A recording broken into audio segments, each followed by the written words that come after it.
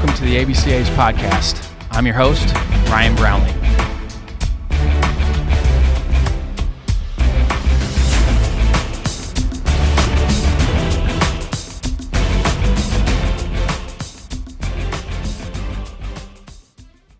This episode is sponsored by Netting Pros.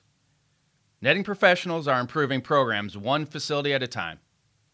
Netting Professionals specializes in the design, fabrication, and installation of custom netting for backstops, batting cages, dugouts, BP screens, and ball carts. They also design and install digital graphic wall padding, windscreen, turf protectors, dugout benches, dugout cubbies, and more. Netting Professionals is an official partner of the ABCA and continues to provide quality products and services to many high school, college, and professional fields, facilities, and stadiums throughout the country. Netting Professionals are improving programs one facility at a time. Contact them today at 844-620-2707 or info@nettingpros.com. Visit them online at www.nettingpros.com or check out Netting Pros on Twitter, Instagram, Facebook, and LinkedIn for all their latest products and projects. Make sure to let CEO Will Miner know that the ABCA sent you. Now on to the podcast. Next up on the ABCA Podcast, Division I National Champion Mississippi State University head coach Chris Lemonis. This continues our series of ABCA coaches that were national champions this year. Coach Lemonis was honored with the ABCA ATEC Coach of the Year Award. Coach Lemonis just finished his 26th season as a collegiate coach with stops at the Citadel, Louisville, Indiana, and Mississippi State. In that time span, he has a national championship, 5 College World Series appearances, 16 NCAA tournament appearances, and 4 50-win seasons. It's hard to believe that this is Mississippi State's first national championship. It just shows how difficult it is to win the last game of the year. It's a great discussion on Division I baseball and what it takes to climb the ladder at that level. Coach Lemonis is a guy that you root for because you know the sacrifices he made to get the position he's in. Let's welcome Coach Lemonis to the podcast.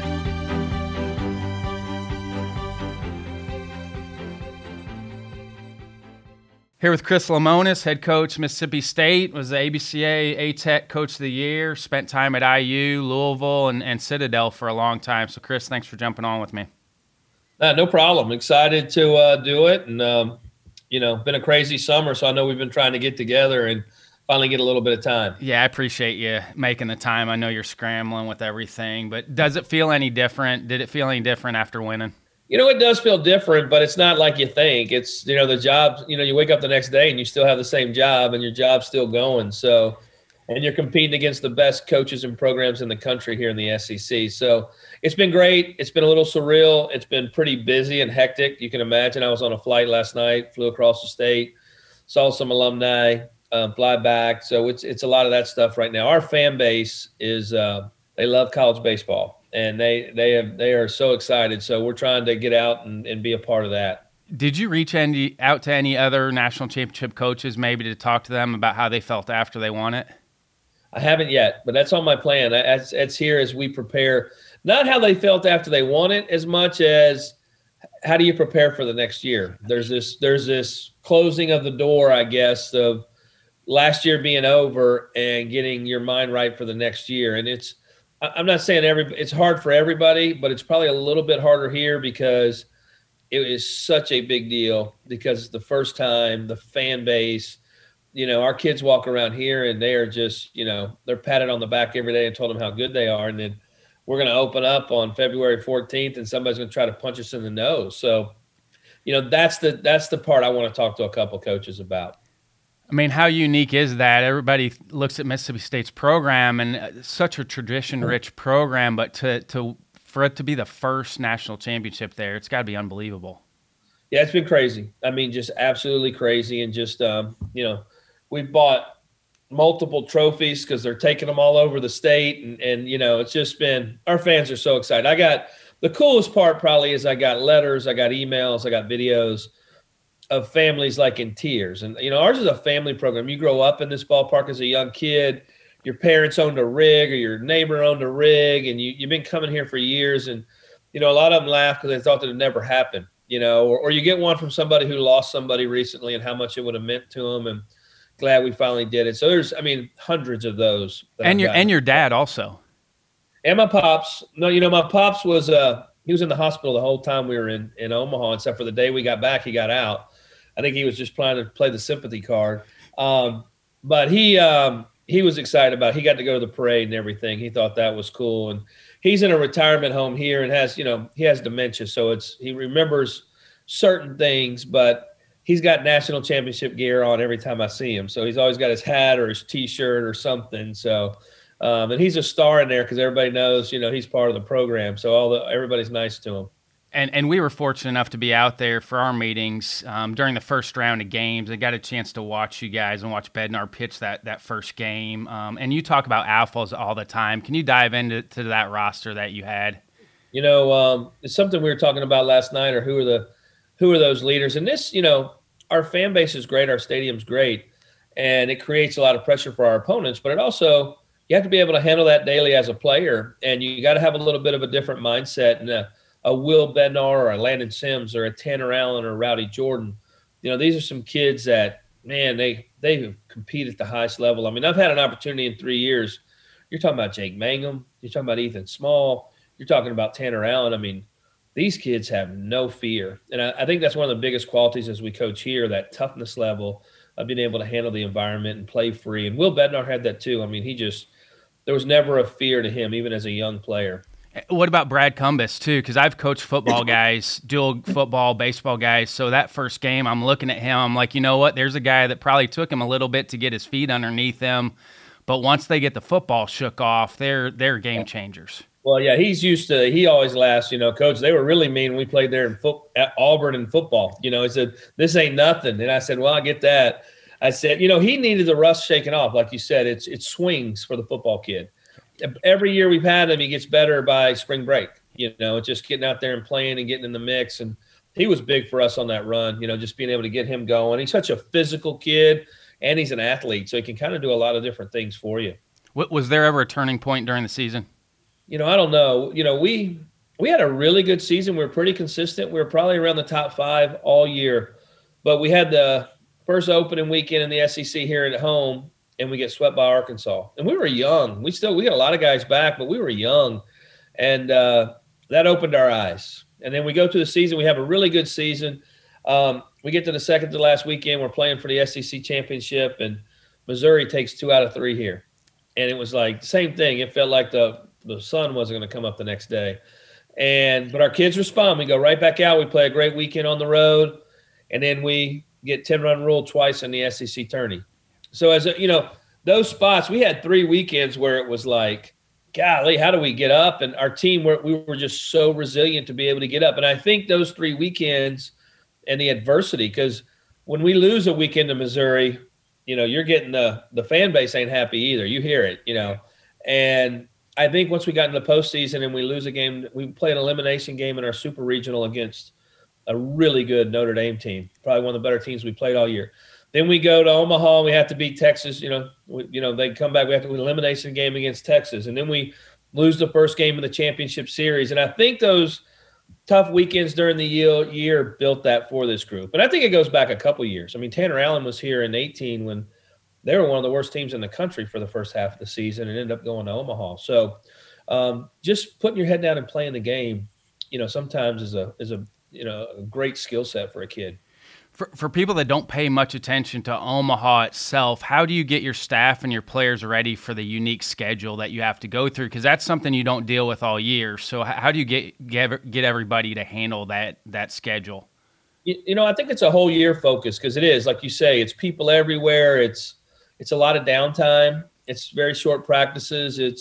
We talked about staying focused. One of our biggest terms were focus. When it's our time to be together, we have to get work and we have to be ready to go. And you have to be able to tell your family, hey, I need to rest, or I need to do, or whatever it is. It was 16 days we were there, I think. So it was it was a long stretch, even for our families as coaches, But I think the biggest thing was experience helped us a little bit in that we'd been there a couple of times. And, we talk about, hey, we're not just going there to get a T-shirt, because everybody wants to run and get a T-shirt or a memorabilia, because it is such a cool trip. But hey, man, let's play good baseball while we're out here. And it's a great year if you go to Omaha and you lose, but being able to come back with the trophy is just a totally different feeling. Can anything prepare you for the Mississippi State job? I don't know. I mean, it's a big job. Like, my job's a lot bigger off the field than it is probably on the field. Baseball's baseball. Great players. And we talk, it's our world's baseball alumni. We have such a big group. Baseball fan base, baseball, facilities and everything. Camp world is big here. And so just the request, I speak probably as much or more than any coach in the country across our state. Unfortunately, it's chicken lunches and Rotary clubs and everything else, because everybody just wants to hear about the program and talk about the program. And, I think I'm so glad I had my 4 years in Indiana. I think that prepared me to be a head coach. And in the Big Ten, and I love my time in Indiana. It's similar there, though, with the speaking engagement piece with Big Ten schools. It is with that, too. But it's also the Big Ten. Man, it's not easy. When you have to be on the road you're just fighting things that are out of your control a little bit. And I think it helped me prepare to be here. Because, we loved our time. My wife loved Bloomington. I love Bloomington. My daughter still goes to IU. We have so many good friends there. I could have stayed there forever because I really enjoyed the job. And I thought we could win at a high level. But, this was kind of family for me because my dad went here. And how do you turn down Mississippi State? I mean, at that point was, a big one. But I think, IU really helped me. Louisville was to learn how to build a big program, right? Citadel was about working hard, overworking probably. We'd recruit 10 kids at the Citadel to get one.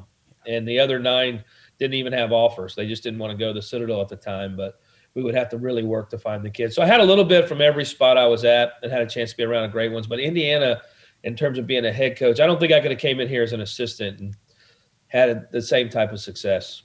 Well, and how do you know, I mean, you've done a good job of picking the right jobs. How do you know if you're a coach out there that's looking for jobs? I mean, you've picked the right jobs. Well, I've been fortunate there. The Citadel took me as a young coach. That's where I played. My best friend, Dan McDonnell in the business, he gets the Louisville job, and I'm sitting behind home plate. I'm up in Chicago recruiting, and I'm sitting behind home plate at the White Sox game. I get a text message, "Hey, I got the Louisville job. Are you coming?" And I just text him back, "Yes." And then I had to call my wife and ask if that was all right, But, it wasn't about Louisville at the time, even though it was a great situation. It was about Dan McDonnell and knowing who you're going with, the people that you're going with. And then, Indiana was a pretty easy one. I had a lot of job opportunities, those last couple of years at Louisville that I may have passed on. And a lot of times you're passing because your kids are in high school, right? You just didn't want to move them or do. But when Indiana opened up, I mean, Tracy Smith had built a great program there. And that was a no-brainer. And Mississippi State was a no-brainer. And I turned down some jobs when I was at Indiana too, but I just – is that part of it too, is staying patient? I think so. I mean, you get to that point, you had so much success, and I think about Brian O'Connor too. He was at Notre Dame forever and stayed patient, and then the Virginia job opened up and he jumped on it, and I think for coaches that have success, you're going to have a lot of callers come calling, so part of that's staying a little bit patient too. That's right. You have to. There was a lot of good jobs that asked to interview or whatever, and we enjoyed Indiana. I enjoyed Louisville, so there's these pieces that, I was at Citadel for a long time, but I just, I wasn't in a spot to move up to one of those type of programs. And luckily Dan McDonnell got that job and I was able to jump in with him. So what were the biggest takeaways with Fred Jordan? Work hard, just a fundamental coach, it's the Citadel way, hard, fast, and long. We were tough. And I joke now, our teams at Louisville were different. Our teams in Indiana were different. The biggest correlation is Citadel players are very much like my Mississippi State players. We got some tough, hard-nosed kids. They like to hunt and fish a lot. They like to, it's amazing. It's kind of a very similar kid from those two programs. And he just gave me an opportunity to do a lot of things. I got to learn to do a lot as a young coach. You don't have an academic center at the Citadel. You don't have, the compliance world, the study halls, the, equipment managers. Back then we did it all. Me and Dan McDonnell were, I was doing the pants before the first game. Like we did study hall nights. We just did everything as a young coach, and we recruited. We took care of the fields, literally not the main field, but we had a practice field, and we had to, this time of year we'd be edging and dragging and doing it all. So I learned a lot about all aspects of coaching at that point. The young coaches don't get that as much anymore. No, they don't. And that's how you and I connected, because I had coached against Dallas McPherson in the Cape. So that was that Citadel connection. He was an unbelievable player for you guys, and also how we got him there, I don't know. So we begged and pleaded. So he was a really good, one of the best players ever at the Citadel. Does it help now your job to have an AD that was in your seat? Yeah, it does. I was worried about it. When you take, it's not just John, my AD, John Cohen, played here, coached here, but his assistant is Ron Polk, because you can imagine, and Coach Polk lives about 6 houses from me. So you'll look up there in a fall scrimmage and they're both up there taking notes. I don't know if they're going to hand me the lineup card. But I will tell you this, I was worried, because going to play for a former coach. At Indiana, my AD didn't know a lot about baseball, just he knew how to run an athletic department. So he never asked me about first and third defense or anything like that. Whereas John, he is a numbers guy and he is a brilliant baseball guy. And I will call him, especially in my first year. All right, I need the baseball coach. Tell me about playing here on the road, or what should we do? Or what are your thoughts on this? Or because in the SEC, you're not running around calling all the other coaches all the time. It's just nobody's handing out, suggestions in our league. So John was really good there. And then Coach Polk is awesome too, because we got Coach Polk, in our thing. But, the biggest thing I give John, he understands how hard this job is. I think that's the biggest point. And we win. But if we have one of those tough weekends like I spoke about earlier, he's the first guy texting me on the phone. It's okay. You just got to survive. He knows you can't lose your team in this. And I think we have a great staff. Jake Gotro, Scott Foxhall, Kyle Cheeseborough, and all the rest of my staff. And we've done a good job of not just losing our minds and just being able to put our head down and get back to work on Monday morning, instead of making a bad weekend a bad month, right? I think that's a big key. And Roger also, what are the keys you brought some of those guys with you, and you kept some guys that were there. What is the key to hiring the right people? Yeah, having the right people is huge, especially in every job it's huge, but ours is a pressure cooker. So not only having talented people know how to do the job, but you also need to have people of good demeanor. And our group can we get not that we don't argue or whatever, but I think there's a lot of respect in our staff between our coaches, but also our players, so that we can be honest and we can be real and we can not overreact, which I'm probably the biggest overreactor. So everybody else will keep it calm, but it's I really like our group, over time. I was able to bring Roger and Cheese here. Cheese followed me from Louisville. Roger was at Indiana. And so we've kind of just picked up pieces as we moved along, but it's a really tight group. You talked about arguments. What are those tips for handling staff arguments? I think to be honest and be in the room, and then when we walk out the room, we all be on the same page. We can't always all agree. There's got to be some faith in, I'll listen to everybody. I think everybody in our room, from our volunteer to our head assistant to whatever, they all have the same voice once we're in there. And I think our group knows we can all lay it out there and put it on the line, and and then be honest about it and toss and turn, because you have a lot of different opinions, and then we come to a decision, and then we stick with it. And, sometimes it's hard for some people to do that, but I think our group's done a nice job with it.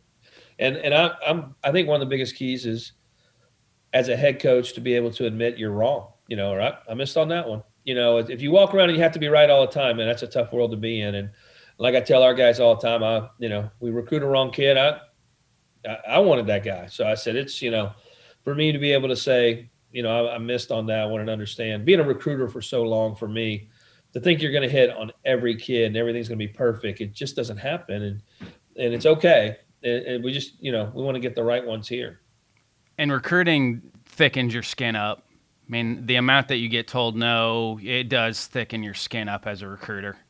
Right. That's right. Like even here, you would think, hey, man, you don't lose a lot of kids. No, we lose kids. Everybody thinks, coach, with that park and that fan base, you shouldn't lose anybody. And I tell them all the time, if the kid likes to hunt and fish, we probably don't lose him much. But we lose kids. We got great teams in our league, great teams across the country. Well, there's a lot of family ties, similar to the Big Ten country. There's a lot of family ties to SEC schools. There's a lot of family ties to Big Ten schools. So you're going to have some hurdles with a kid whose family grew up following a different school.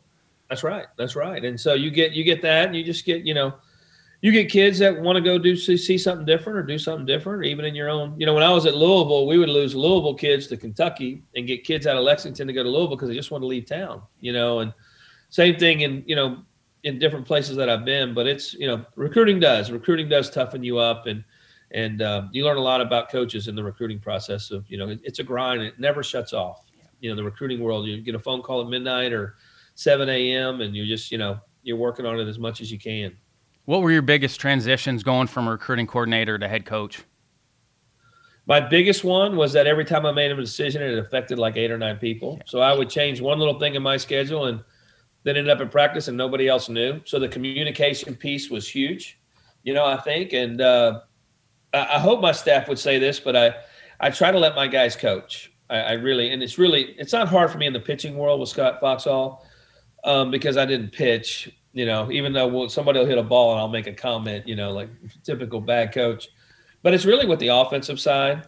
And as time has gone on, only comments I really make, and we do game notes afterwards, but the actual swing and stuff like that, I talk to Jake. I'll say, hey, Jake, here's what I see. And then Jake can process it any way he wants and use it. But he is so good as a hitting coach. I don't have to do that a lot, and I let it kind of lay with him. I think that's the biggest thing I've learned with my guys. And my guys all have big responsibility. Some places the head coach does everything. But I don't. And I don't think I could. I'm not wired that way to be able to do everything. So I put a lot of trust into our staff and, and the scouting piece that we do. We have the people behind the scenes doing defensive shift or breaking down a pitcher. Now, I spend a lot of time with those notes, but, we have so many people in you got to give trust or you're going to probably drive yourself crazy. You've coached great offensive teams. I mean, what are some keys to developing a complete offensive team? Great players, number one. So I always use that one. Has to be a nice blend most of the time. I find now, hey, if we all hit 330, we're going to be a good offense, right? So that's pretty easy. But I think in most offenses, I like to be physical and athletic. I tell our guys all the time. So not every kid's going to be physical, but most of them should. And not every kid's going to be athletic because you could have a big banger or first baseman in the middle.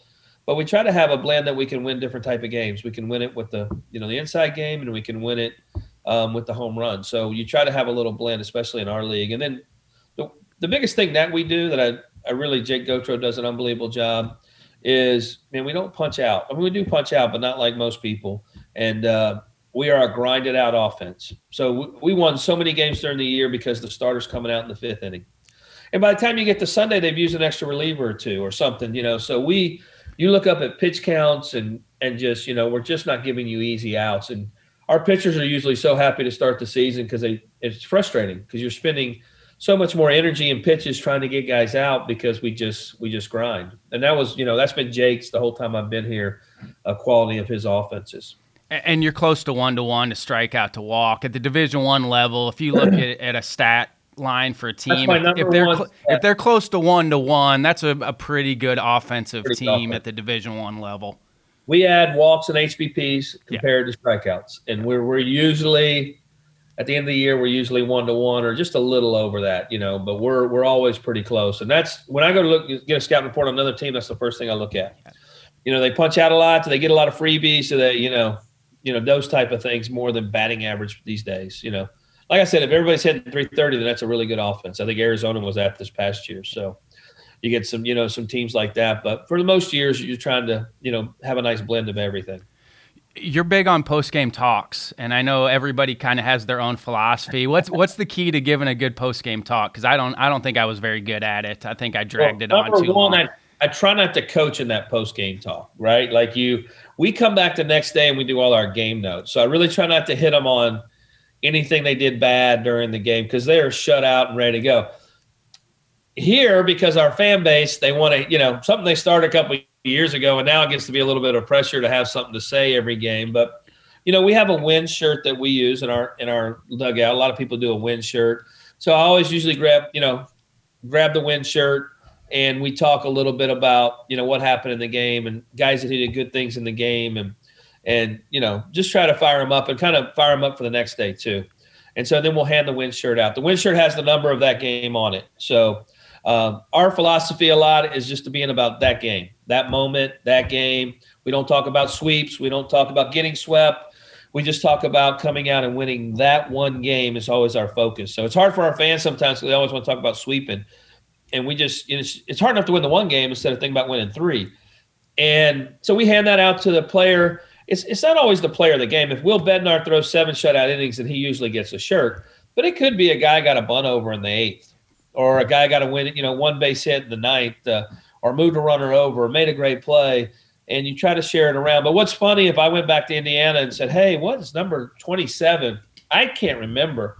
That player will tell you, Coach, I had 2 doubles against Iowa, on the road to win the game. Like it means a lot to the kids, which is pretty cool. Do you have foundations for the program? As in anything? I mean, do you have foundations, or you're just kind of letting it play out organically? It plays out pretty organically, for the most part. We meet next week and we talk about a handful of things, but it's nothing,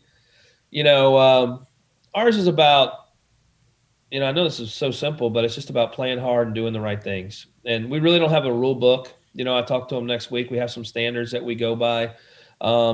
There's a lot of responsibility to be a player here at Mississippi State, on and off the field. So we talk about some of those things. But, one of the biggest ones from the day I got here, now I took over and the team's plane landed from Omaha and they got on the bus and they drove and they met me. So you talk about an awkward conversation, right?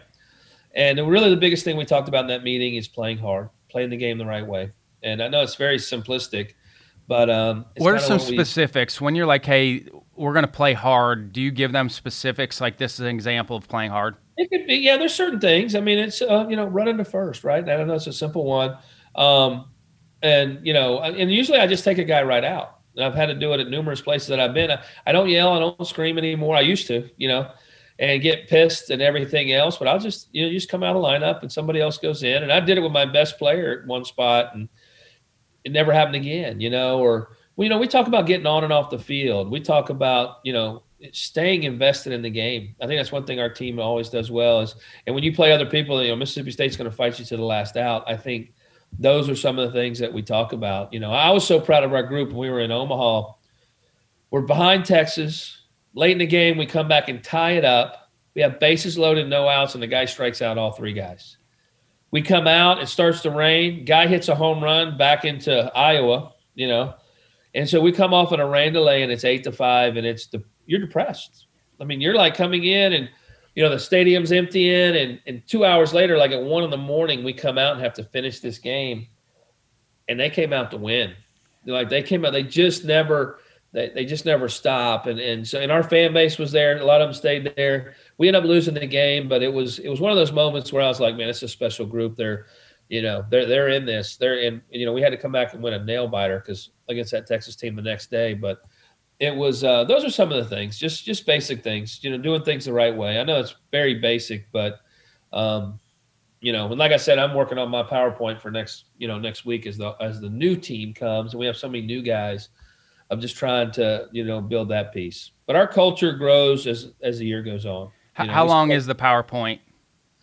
We probably have an hour. It's probably 40 minutes too long because my guys, we're really good baseball players, but we can be a little attention deficit problem sometimes. So I try to speak in small, and really it's funny you asked that. I speak in small spurts, and I break up practice and I speak in small spurts because the kids these days, to sit them down and give a long speech, just they don't stay locked into me. Yeah, Even look at our social media. I always tell them, hey, a minute and a half, just, and we do the same thing with our team. So I usually don't have too many long. It's just this first one's about everybody else's stuff that you got to go over. So yeah, it's the accordion technique. You talk, you send them out, you bring them back. You talk, you send them out. I think in the classroom it works that way for this generation. I think on the field it works that way. We have our big meeting and practice in the middle of practice. So at the end of the day, we always finish with BPs, and then the pitchers do bullpen. So kids are leaving at different times, as we're doing, because trying to keep their attention span is tough. And when I showed up here my first year, Jake Mangum, he had 4 head coaches, 4 bunt defenses, 4 first and thirds, 4, you can't even keep them straight at that point, right? And, we try to keep it very simplistic. We don't, we're not real fancy, but, I was very in tune to that, at that point. How do you organize your 12-month calendar for the program? How are you organizing all that? I got right here. So it's in front of me. it sits in front of me about middle of the spring. I start doing it. I will admit it's not much different than year to year besides adding new things. And,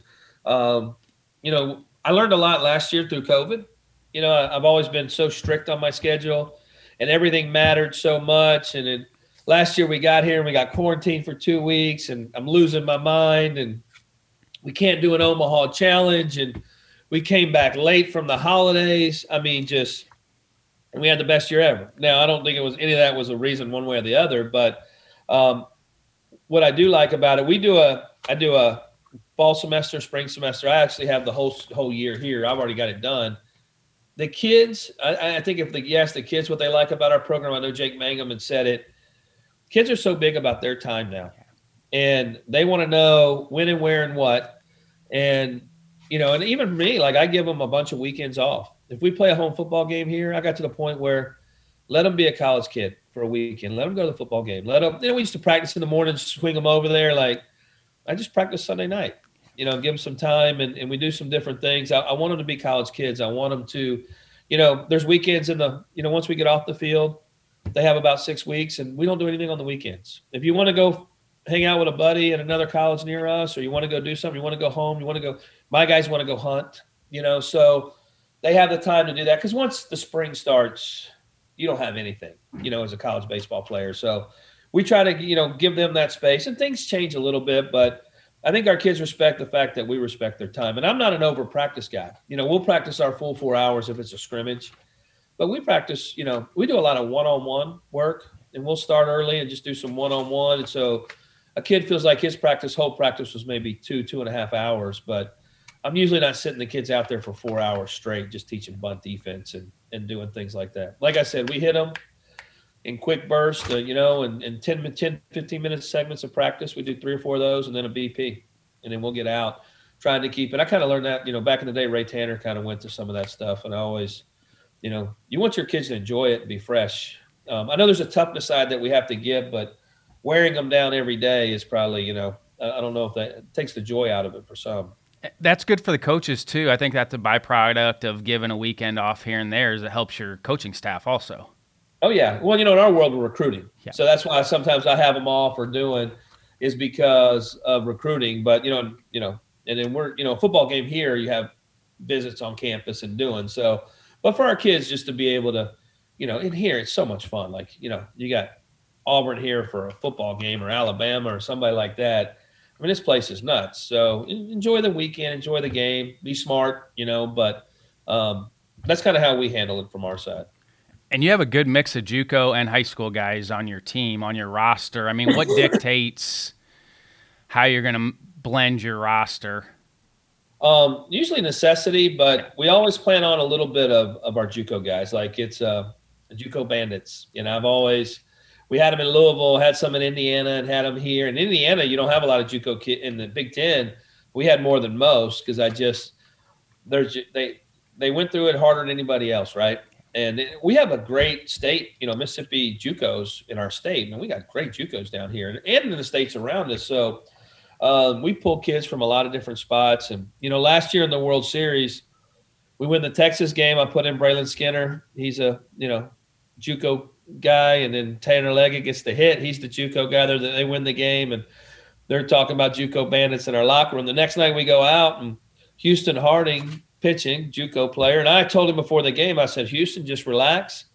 Just act like you're pitching against Hines Community College, and you'll do fine. You never lost to Hines. Now, Preston Johnson, the guy who relieved him and finished the last 5 innings, was from Hines. So he said he never beat them. They were just – we do have that dynamic in our clubhouse. And these are good kids, good players. And they like I said, we just got great coaches and great JUCOs in our state. And they were a huge part of our national championship last year. And you know what it's supposed to look like from a player's perspective. How do you go about asking a player to make an adjustment if he needs to? Well, I think it first starts relationship-wise. I think that's the biggest thing. You have to have a good enough relationship. We talk about that with our coaches all the time. They got to trust you. And but when our kids first come to us in the fall, we don't we give them some time. I don't want to bring a kid in. I learned that my first year in Indiana.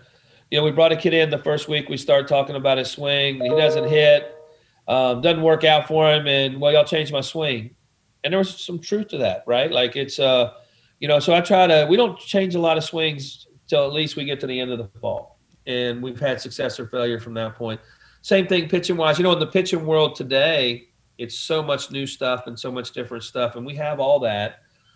And I think Scott Foxhall does a great job. We don't put one guy in a cookie cutter place.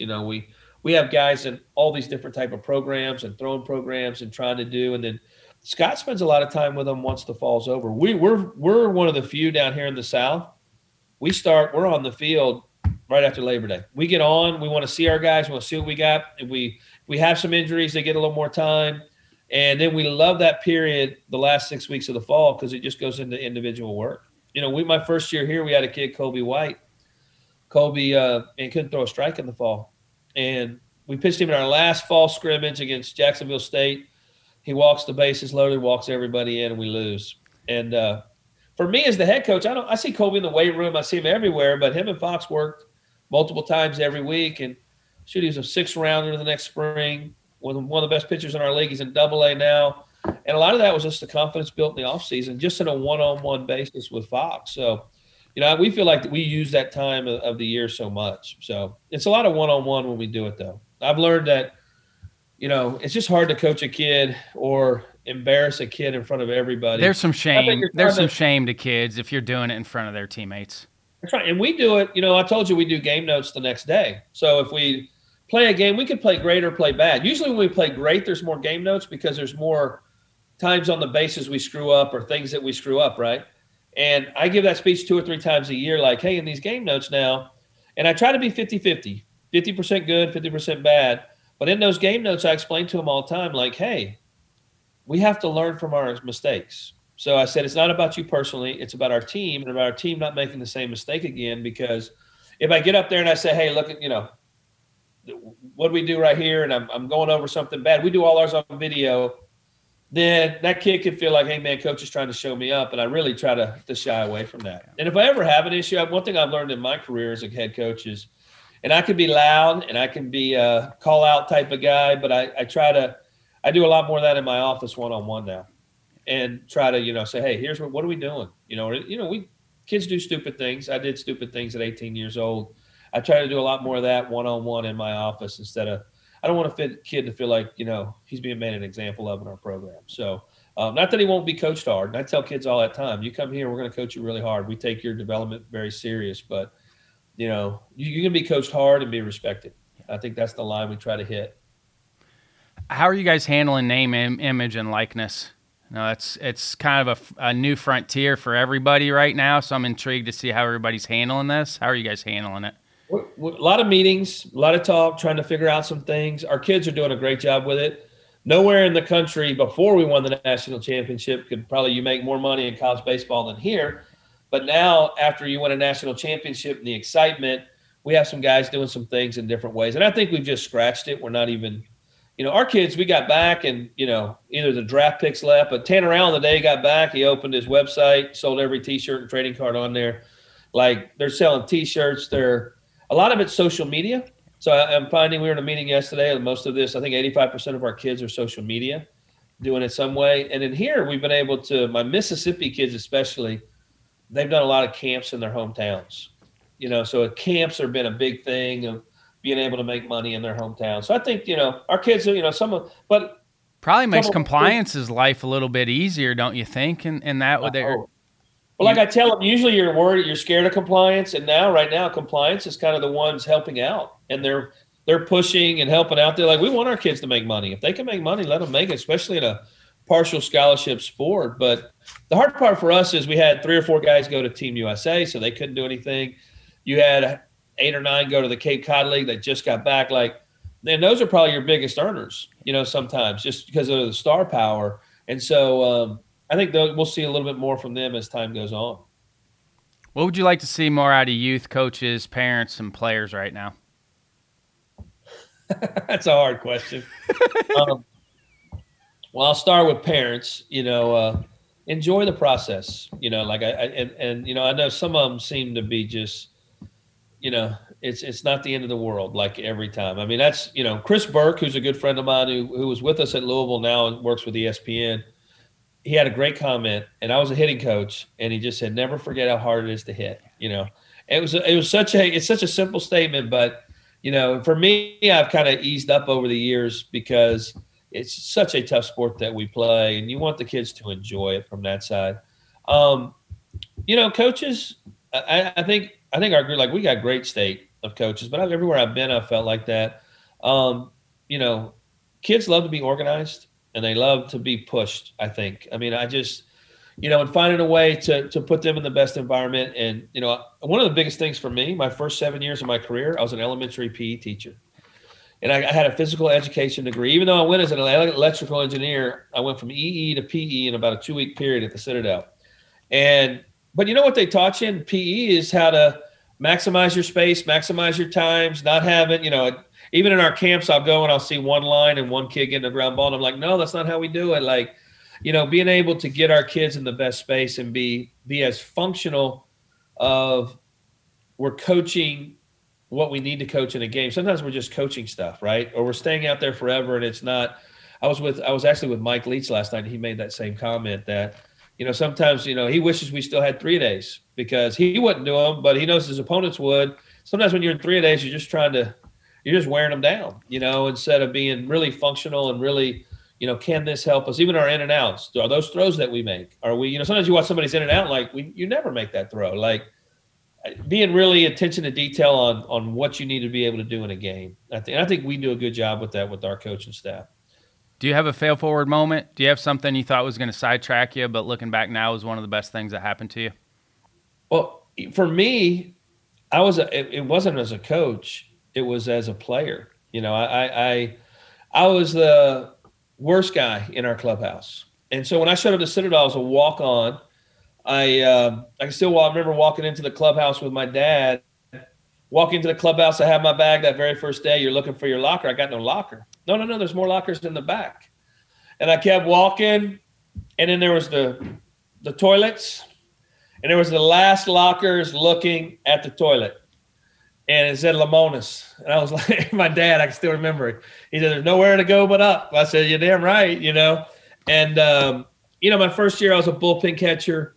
My second year I was a walk-on. I played in like 9 games. We go to Omaha, but I'm not a part, And that was a really tough time for me, because my best friend, Dan McDonald's, was starting second baseman. Tony Scholes was starting third baseman. I mean, all my roommates, Scott Elmington, starting in the College World Series as a shortstop. And I was a good player, but I hadn't figured it out yet. And that was a point to me that I was always the late bloomer a little bit, and I felt like, I think that's helped me in my career, being able to come up as a walk-on, to be at the Citadel.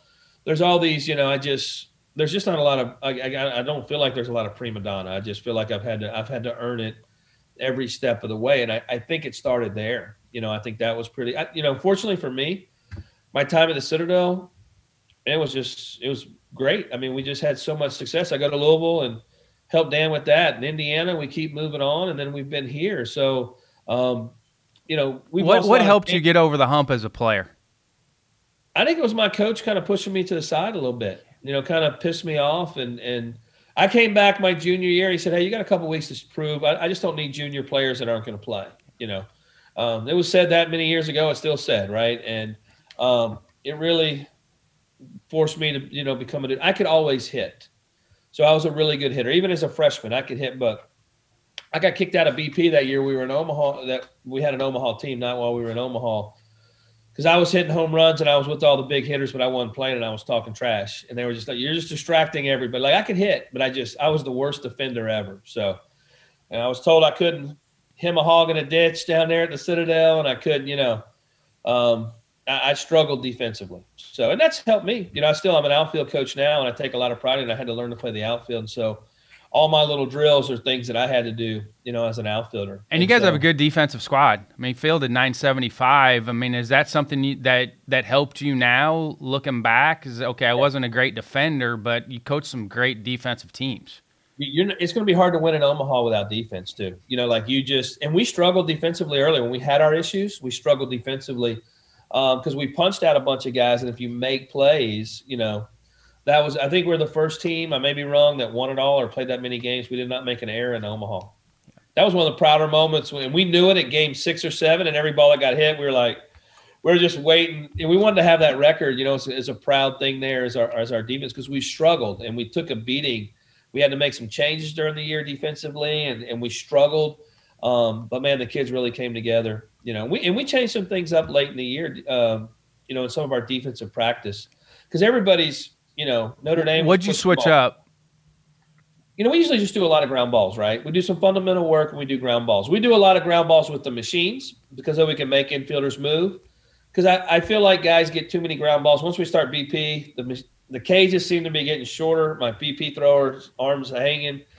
So we started what we call lightning rounds. And we did this every day we did it while we were out there every day. We would take we would start we do a defensive period every day. We would start it with lightning. BP pitcher, we try to get a small L screen and kind of turn it so it's not blocking a lot of balls. And our outfielders would come in and hit ground balls live. And every day we would do something different. So you're playing Texas and they like to push bunt. You're playing, we defensive shift. So we're taking a lot of balls out of defensive shift and turning double plays out of anchor pulls. And we're doing all this. And we would spend about 10, 12 minutes every day. And our outfielders actually got really good at it. They enjoyed it. It's probably good for them a little bit, some back control, but we would just taking live reps. We just don't do it enough.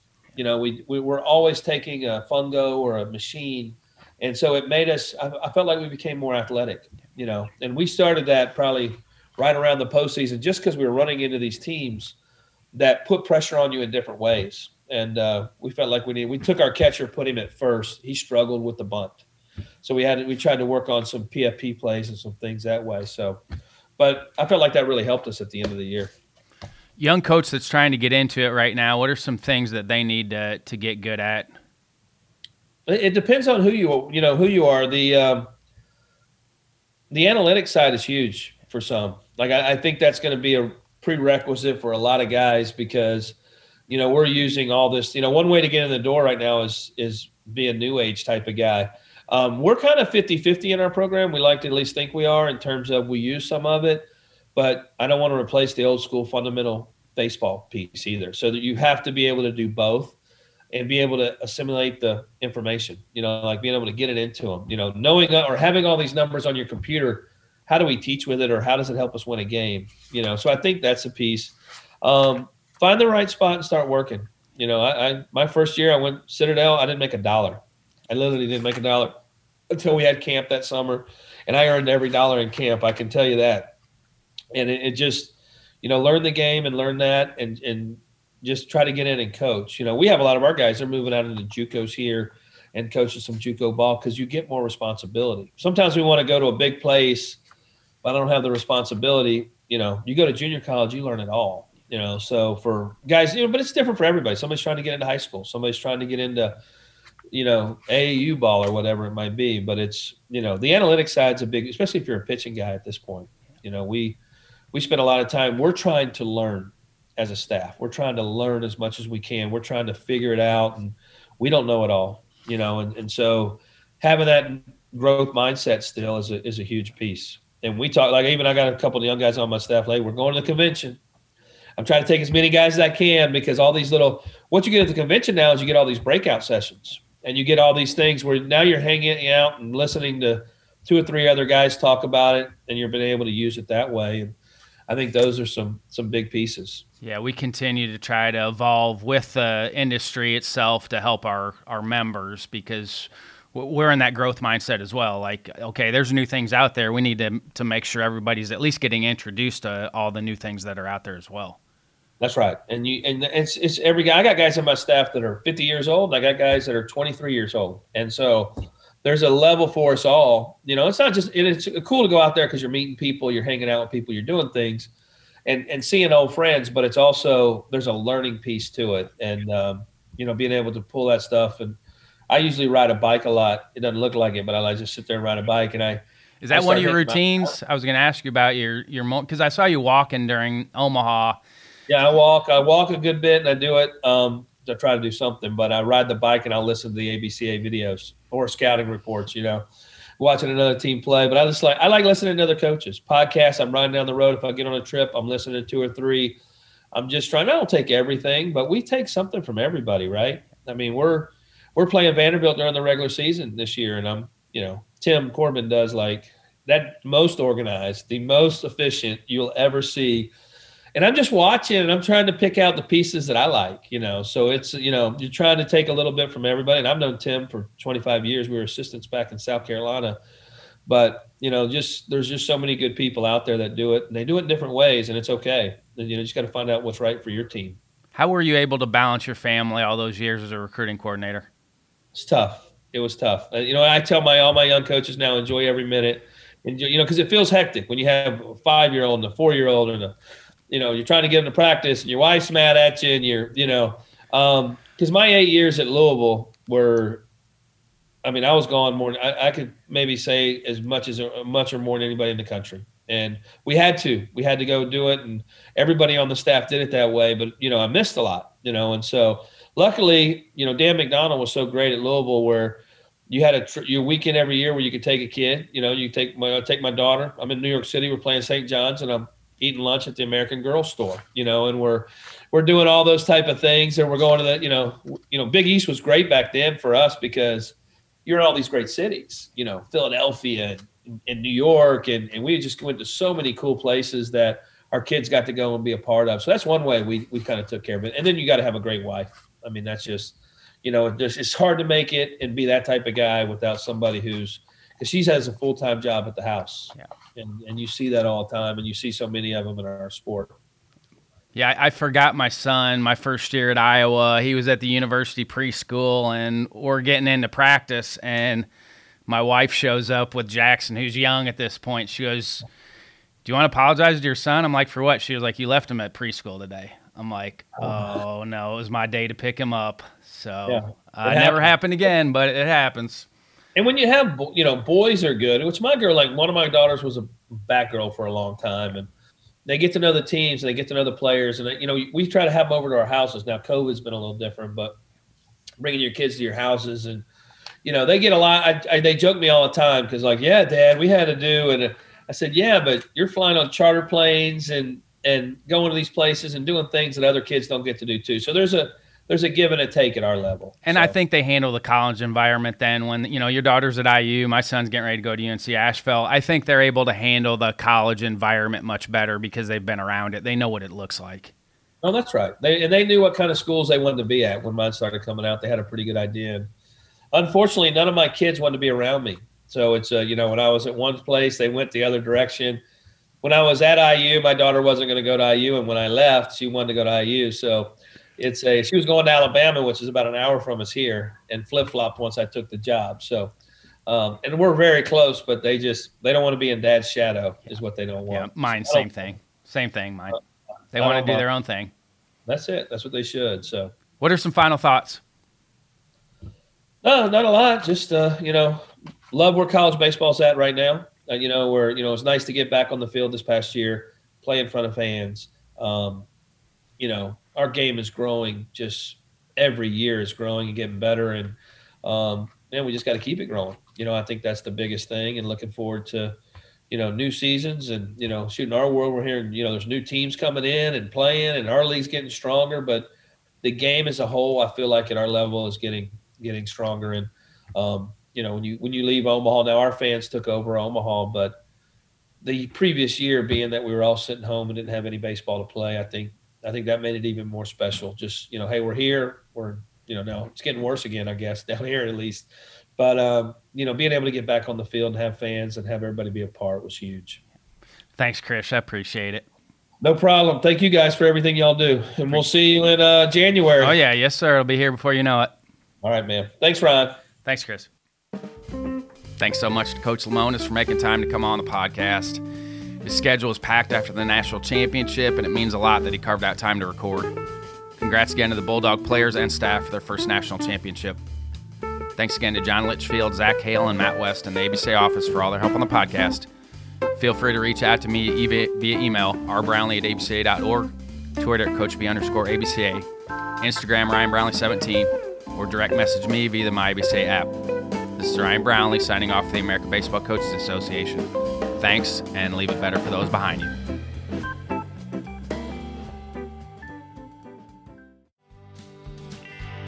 I don't have time to sit and wonder who and where you are. I don't